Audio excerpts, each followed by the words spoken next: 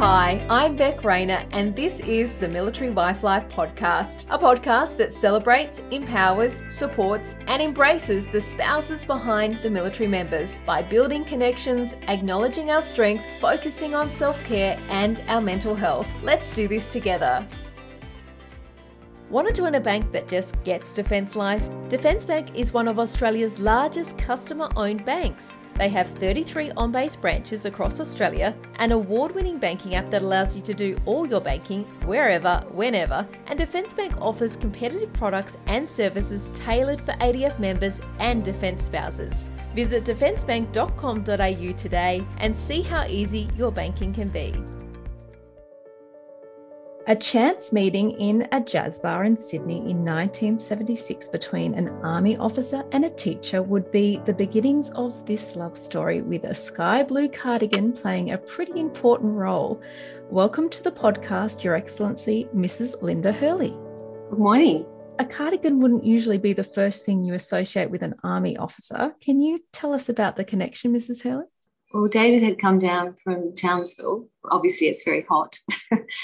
And I met him in August and he had a cardigan, I guess, in case he got cold. I never ever saw him wearing that cardigan. It was a very nice cardigan. I regret that I don't still have it. I was in a jazz bar and he came over and said, "Would you like a drink?" And I was a bit taken aback. I'm really ashamed to say this, but I'd been warned not to have anything to do with anyone in the army because I'd studied in Wagga Wagga at Navarina College. Before I went there, a friend of my sister's who was married to someone in the army said, "Don't have anything to do with any army people in Wagga." And I spent 3 years there. I didn't ever see an army person in the whole 3 years I was there. And suddenly this man with short hair is asking me if I want a drink. And I said, "No, thank you." And then he said, "Well, can we join you?" He was with a friend. And I said, "Well, I suppose you can." And that's when he said, "Will you mind my cardigan?" when he went to get drinks. And he came back to the table and a few hours later I thought, "You're really quite nice." And that was the beginning of a beautiful friendship. It's the luckiest cardigan he's ever had to purchase. Yeah. And I don't think I've ever seen him wear a cardigan since. Lucky he had to come down from the hot weather to the cooler weather and had to have a cardigan. So the rest is history. Absolutely. So did, I guess, finding out that His Excellency General the Honourable David Hurley was in the army have any weight in your decision to go forward with a relationship? Did you have any idea about what it would mean to date and eventually go on to marry someone in the Defence Force? No. No. I saw David the following night. He took me out for dinner. And I said, "Well, my girlfriend has to come too." And his mate came. And we had dinner at a very nice restaurant in Sydney. And by this time, I really liked him, even though it was only the second day. And he was sitting in the restaurant and a woman and a man came in. And this woman came straight over to David and said, "Hello, David, kiss, kiss." And I thought, okay, you've got girls all over the place. Anyway, we had a really nice dinner and he went off to Singleton. And I remember saying to my mother, "He's a really nice, Mum, but I don't think I'll ever see him again." But anyway, I did see him again and he came down again and we went to the ballet. And then I met him a third time and the poor man was spending all this money on air flights from Townsville, which was quite expensive back then. And we had a fondue with some friends. And then the next day he said, "Will you come and live with me in Townsville?" And I said no. That day, I actually met his mother and his sister. We went to Wollongong to meet them. And it was the next day that he said, "Will you come and live with me?" And I said no. And he said, "Will you marry me?" But that was his next question. And I said yes. So that's how we started. I think we'd seen each other about 5 times. Wow. You're like, "No, I'm not going to come and live with you. I'm doing my own thing. Will you marry?" "Oh, okay." That's kind of what it was like. And then we had a few months. So I met in August and we got married the following March. So I got to know him over the Christmas holidays. He came down and I went up to Townsville for a few weeks and met a lot of his friends. But I still didn't really understand what a defence life would be like. And I don't think we talked about it that much. we were just in love. Yeah, you never really do know until you start living it, I guess. Yeah. So obviously you became engaged and then married a year later in 1977. At that point, you'd only seen each other the 5 times or the back and forth a few times. What happened once you were married and you moved to Townsville to be together? How did that all work? Well, I think I looked at it as a bit of an adventure. Like, I was really excited that I was leaving where I'd grown up and going out to another part of the country. And my original plan had been to go overseas with a girlfriend. And she's forgiven me for not actually carrying that out. And I still talk to her and see her. So to me, it was an adventure. And we drove, well, David didn't have his driver's license. So I drove through all the country towns and he had his L's and he drove through all the open road parts. And then we arrived at our little masonette that he organised before the wedding. And that was our first home. And luckily it was furnished because we didn't have much furniture. It was the beginning of being a military wife. Yeah. And I was fortunate enough to get a teaching job, so that was really good. And I made lifelong friends from that school, some of the staff there. One girl in particular, we're very close friends. And we actually introduced her to her military husband. So David didn't go away a lot. I was only there for 9 months and then we were posted somewhere else. I can remember being alone in the house, but I don't have, like, it wasn't as if he went along like for months and months. So, and yeah, we were just young and happy and having a good time. And that the norm back then wasn't always that the spouse would move to the location and be able to connect into the community through a career and a job. Sometimes it was the case where the defence spouse followed the defence member around and didn't have that initial connection to connect in. And then obviously, like you just mentioned, you made a lifelong friend from having that job and that career that you went into. How important was it for you establishing yourself and making those connections straight away to be able to feel like you're part of something? Certainly having that job made a huge difference. If I'd been sitting at home wondering what I was going to do every day, that would have been pretty awful. But I got out and I went and did a dressmaking course and reconnected with the church there. And it was that 9 months just went so quickly. My mother came up for a couple of weeks holidays, so we went up to Cairns with her. We had a holiday up there. Magnetic Island was there, and on weekends there was always something to do. It wasn't as if we had to stay at home and clean the house because it wasn't very big. Didn't take long. And we had other friends. David had other friends from Duntroon that were also posted there. So we had a lot of dinner parties, actually. And that was in the day when you had sort of 4 courses. I don't do that anymore. But I did like entertaining and I did like having dinner parties. And then children came along. And when you were in the thick of kids and career and moving and all that comes with defence life, what did it take on your part to be the one holding down the home front when it did come time for the Governor-General to, have time away or go on exercise and, you're juggling everything back home? We had 7 years before we had children. So in that 7 years, we'd lived in England and we lived in Germany and, we'd had a pretty good time and made lots of friends over there as well who we're still in touch with. So that 7 years, I worked.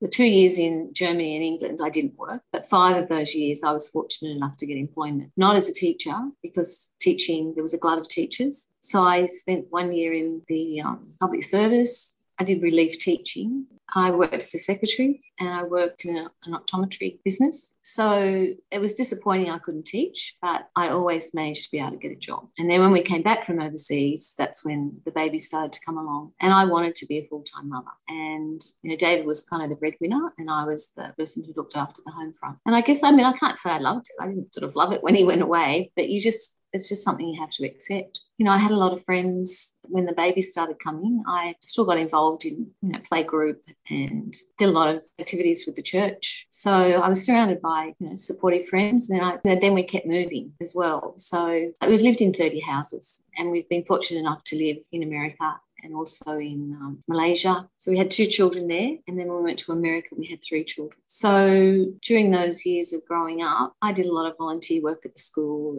And I was actually then offered a job as an assistant, but that job only lasted about 3 months because then we moved again. So I didn't like David going away, but I just accepted it and counted the days till he'd be back again. And when he was back, he was a really good dad. Like he tried to, spend as much time with the kids as he could. And he didn't ever come home and he didn't talk about his work much. And I've actually learned more about him in the last 7 years, hearing him telling other people about some of the army things he did. And I'll say to him, I didn't know you did that. Oh, oh, I didn't know that happened. So he didn't come home and sort of share his work. He just came home and was a dad and a husband and did all the family things.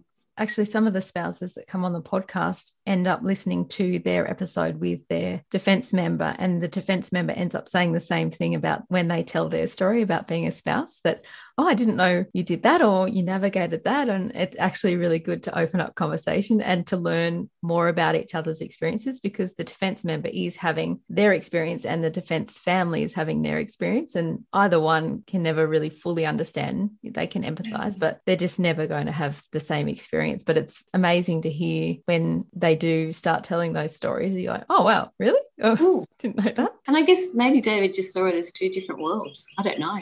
But when he was home, we were heavily involved in mess life and things. When I don't think the mess life is like it was back then, but that was a big part of our lives. That was probably our social, dressing up, kind of going out thing that we did. We certainly didn't go to restaurants and things like people do now. I guess we couldn't afford it. I was a very good budgeter. So, yeah, life was family and friends. And you mentioned that you had 30 moves. How did you navigate that? Did you even get a chance to unpack at some of those moves, or were there boxes that stayed packed for a few moves? No, we started off small, but as I guess David became more senior and we had more money, our furniture improved, and we were quite fond of antiques, and we still are. Everything used to be unpacked. And this is the first move we've had on the one government house in Sydney, Beyond Defence. It's the first time that we've actually got things in boxes, because we haven't had to unpack everything, because a lot of the things here are provided. And that can be really frustrating. David's actually been looking for something recently, and we've got storage off-site and we've got storage here, and he can't find what he's been looking for. It'll be somewhere.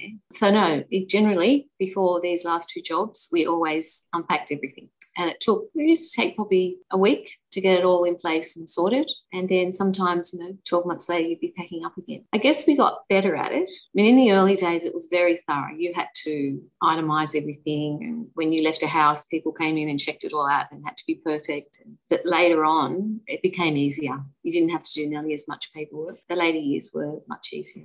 So what was the highlight of all those moves? Is there one that stands out as being a favourite, or a memory that you can remember from all of those moves that stands out? We were fortunate enough to live in 3 heritage houses. So the bungalow in Sydney at Victoria Barracks, that was our first historic home. And we were only there for a year, and it was very sad when we had to leave there. And I remember driving away from my job, weeping, driving back to Canberra, because David had returned to Canberra the term before I had. And that was a really special house. And then the 2 houses in Duntroon, they were also very special. And the history there, because I love history, and just finding out the history of those 2 homes in Duntroon, and particularly Bridges' house, because I was quite a fan of Mrs. Bridges, Lady Bridges, and she had a really tough life. She had a very sad life, so much sadness in her life, losing children and a husband. And I have a lot of admiration for her. And living in those houses it really is special. And it's not forever. But the day I left that house, we moved out, everything was taken, and I had to go back and return the key to the DHA man. And he came, and I went into every room, and by the time I finished, I was almost weeping. And he came and got the key. I gave him the key, and my last thing I had to do was say goodbye to the gardener. And I went out to say goodbye to Andy, because he'd been the gardener at the 2 houses we lived in. And I just started crying. I just started weeping. And poor Andy didn't know what to do. He said, just get in the car, just go. And I had a really lovely relationship with him over the 6 years. And, we used to solve the problems of the world in the garden. And that was very, very sad. I mean, I've got over it, because that all these things aren't forever. But that was a really special part of our military life, and it was the end. And I mean, a little bit of comfort is that, if you're ever in Canberra, you could just take a little drive through Duntroon and Well, garden's still doing well. Yeah, you do. Whenever we're there, I always have a sneak in the gate. No, I don't go in the gate. I mean, driving look through the gate. We had a lot of very happy times there. Yeah. 9 out of 10 defence spouses wish they found out about Defence Bank sooner. Okay, I might have just made that up, and they do sponsor my podcast, but I've checked them out and I think they're worth a look just for their banking app alone. It's award-winning, has cool features like fast same-day payments, card alerts and controls, and PIN change functionality, savings roundups, Apple Pay, Google Pay, Fitbit Pay, Garmin Pay, the list goes on. Oh, and if you really want to go to a branch, you can. There are 33 on-base branches across Australia. Banking as a defence spouse doesn't have to be hard. For more info, visit defencebank.com.au. The Governor-General commanded the 1st Battalion, the Royal Australian Regiment, during Operation Solace in Somalia in 1993, and he went on to receive the Distinguished Service Cross. But you mentioned that when you waved him off when he was leaving, you turned around and looked at your 3 kids, and who were at that stage 8, 6 and 2 years old, which, you know, is huge, and thought, I've got 3 kids and a whole group of women to support, and I just need to rally. And part of that was starting the Spouses of Somalia. Can you tell us about the Spouses of Somalia and how that came about? There was a wonderful the warrant officer that's in charge of the battalion. His wife was dynamite, and she really deserves all the credit, and some other wives as well. There was a group of them, and I was involved in that as well, and supportive, and we all kind of worked as a team. There were probably about a dozen ladies, and we called ourselves the Spouses of Somalia. I mean, but that was everybody, all the women. But this little group of, I suppose you'd call them the organising committee, whatever, they did a lot of work. And the first 6 weeks was the tough time, because in the first 6 weeks we knew nothing. We heard nothing. There was no feedback about what was happening. And that's when we started the SOS, which is Spouses of Somalia. And it was just a typed up, very plain, stapled together piece of paper that was sent in the mail. And we had outings. One of them was to the Billabong Sanctuary. So this newsletter, in the beginning, it was sent to families as well the whole time. And in the beginning, what all the women wanted was information. And we had a few big meetings, and once there was connection with the men via letters, it was much easier. People had contact. They were in touch with their loved one. Parents were in touch with their sons. So the need for getting that information out decreased, but we continued with that magazine. And, you know, each month a group of women would gather together. They'd be, I guess they were using a cassette stepper. I'm not sure anyway, we would sit and we packed them. The families had a choice of staying in Townsville, and then they'd be supported there by the 1RAR people that stayed behind, or they could fly home to their families. And I chose to stay, although I did go to Sydney for 3 weeks, and then came back. I wanted to be with the other women, and I wanted to be in Townsville, and so that's what I did. I got heavily involved with the school there, and it was a great school, and the school were really supportive. I think a lot of the people there didn't think I had a husband, and the church was really supportive, and, you know, I felt loved and looked after. So as that need for that information decreased, I guess the need for connection with others that were going through the same thing took its place, because you were feeling okay with getting that little bit of information and feeling secure in what was happening over there. But then the connection took over, and being with other families and spouses and, you know, defence kids that were also experiencing the separation and going through the same thing was what you then went forward with doing it, and what came from, I guess, connecting through information. Yeah. So I had my little close-knit group of friends, but then I had the wider group of, you know, all the ladies, all the ones who wanted to be involved. So I haven't kept in touch with every single lady, but the girls who I became close friends with, I certainly am still in touch with them. And I think that there was support if people needed it. And we went out and did the stuff the men do. You know, we put our cams on, and some of the soldiers would take us out and run us through fitness things and going through mud and all that kind of stuff. The men left behind, they were really good to us and, you know, looked after us. And then when the men did come back, we had the big parade. That was a real highlight. And it was in the parade, David led the parade, and I was standing, you know, with probably everybody else watching, and he actually turned and smiled at me, which normally he wouldn't do that when he was marching, but he did. And yeah, that was very special. And when he came, like when he landed and came through the airport, I just burst into tears.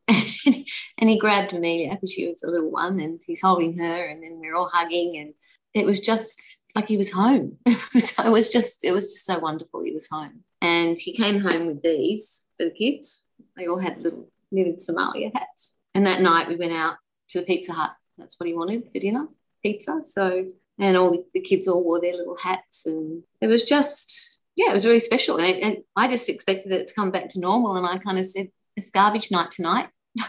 You know, like I'd been putting it out for 4 months or something. He said, oh, okay. So it didn't take him long to get back into, you know, being with the family. Because you said, that's it. You've had your Pizza Hut now. Now it's time to get back into routine. Yeah. But it was very, very exciting. And, you don't often realize the extra weight you're carrying until they do return, and you sort of breathe that sigh of relief. And like you mentioned, you burst out in tears when he came home. And it's not that you weren't handling it or that you couldn't do it, but it's that you don't really realize sort of how much you're holding your breath until they come home. Mm. During that time, I thought I was doing very well until my 8-year-old daughter, she gave me a wake-up call when I was saying goodnight to her and saying her prayers, and she said, "You don't seem to be happy anymore, Mummy." And I thought I was going very well. So that was a wake-up call, and I thought, okay, I better, try harder. So, but yeah, the wisdom of an 8-year-old, I think as a family we did pretty well. We survived. And so the Governor-General has said that he really understands the old saying about the isolation and loneliness of command. Did you also feel that at all when you went from being an Army family to your husband being appointed Chief of Defence? I guess at the time you're still a spouse, you're still a defence family trying to navigate life and kids and family and all that's going on in the background.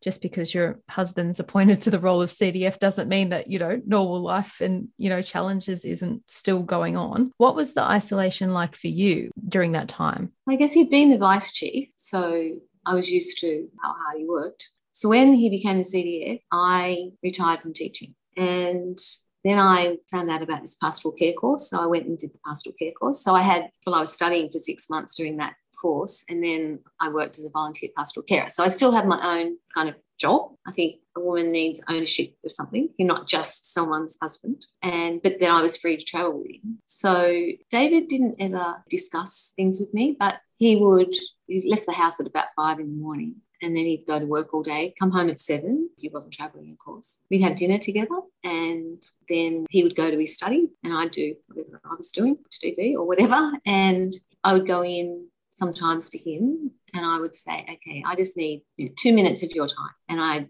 rattle off the things I wanted to tell him or ask him. And then I'd say, thank you very much. Good night. I'm going to bed.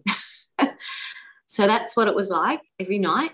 The weekends were different. So Saturday, he always had Saturday off, or he tried to. Like when I say off, he wasn't in the study working. And then Sunday, we'd go to church, and then he'd spend all Sunday afternoon and maybe sometimes into the evening getting ready for the rest of the week. So I just accepted that's how it was, and that's why I've always had to have, passions of my own, because otherwise you're just sitting at home. And also when you're married to someone who's in a position like that, you don't want to just be the little tag along. Well, I've always wanted to have ownership of something, my own identity, not just, she's married to the CDF, or even now she's married to the Governor-General. So that's how we managed. We always had a holiday. We went on one holiday. I think it was an anniversary, special anniversary. And he didn't ever tell me, but he had comms and all this kind of stuff in a bag just in case. But we went to Lord Howe Island, and there was one policeman on Lord Howe Island, and he must have known about it. And he met us when we got off the plane, and he's talking to us, and I'm thinking, people here are going to think he's criminal, like the policeman's talking to. Anyway, the policeman, we'd see him around the traps and say hello. But we actually had that whole holiday with no interference, no dramas, it was a great holiday. You must feel like Lord Howe Island is this magical place then that you... It is a magical place. It was a very, very good holiday. Of course, like you mentioned, defence partners these days, it isn't the case where we are just the trailing spouse anymore, because we want to have our own careers, and we're coming from generations where we are able to have our own careers and do our own thing alongside the defence member, but also from necessity as well. Financially, it has to be dual income these days. But when you did retire, and like you mentioned, you retired from teaching and then became a qualified pastoral carer at the Canberra Hospital and Hospice, I guess you went from one caring role to another. So who cares for you? What is it that the Governor-General does for you that allows you to feel cared for? What's that one thing that, like you mentioned, that smile when he was in the march, or what's that one thing that he does for you that you think, he might be busy from 5 a.m. to 7 p.m, but there's that one thing that makes you feel really cared for? Well, as I said, he always had that Saturday off. So, he might have just gone to the shops, but we were together, just kind of being there. He was very supportive of my teaching and my pastoral care work. And he always came, when I graduated, when I did my upgrading education, he came to the graduation, bought me a lovely piece of jewellery, and when I did my pastoral care work, he was very proud of me. And yes, we can talk together. Like, he talks a lot more now than he used to. So I think just being with him and going on holidays, bushwalking. He knows I like bushwalking, and I think he likes it as well. But I think he does it because he knows I like it. If there's ever been anything that special where I'm thanked for doing something, he's always, supportive. Now in this role, where I do a lot of singing, he doesn't ever say, look, I don't think you should do that. He's happy for me to have my passions and pursue my passions. But yeah, he's always been supportive. We're playing a lot of games at the moment. I don't like it when he wins all the time. But What games? What game are you trying to win against? Well, I won last night. We played Rummy Cub last night, and we're also playing Sequence, and he's probably better at that than I am, but I'm getting better. We're both quite competitive. We'll sit together and watch a movie, and particularly during all this lockdown, but we're both very frustrated about not being able to get out and about and do what a Governor-General and Governor-General's wife does. So we're doing what we're doing now. Lots of Zooming and phone calls. And in this job, we do it together. But at the moment, it is hard because we're not doing what Governor-Generals would normally do. And because you are so used to being in a caring role in whatever you do, you're not able to, and if that's how you draw from other empathizing and caring and having those conversations and connecting with other people, it's really hard, despite the fact that you can still do it via Zoom. It's not the same as being in the room with someone and being able to really have that conversation with them and learn about them. And you can't hug, but during floods and fires and all the other disasters we've experienced, a hug can say 1,000 words. One of the constants, like you mentioned, in your life and something that you found joy and comfort in is music, and you're part of the Australian Military Wives Choir. What is it about music that you find so uplifting, and why is it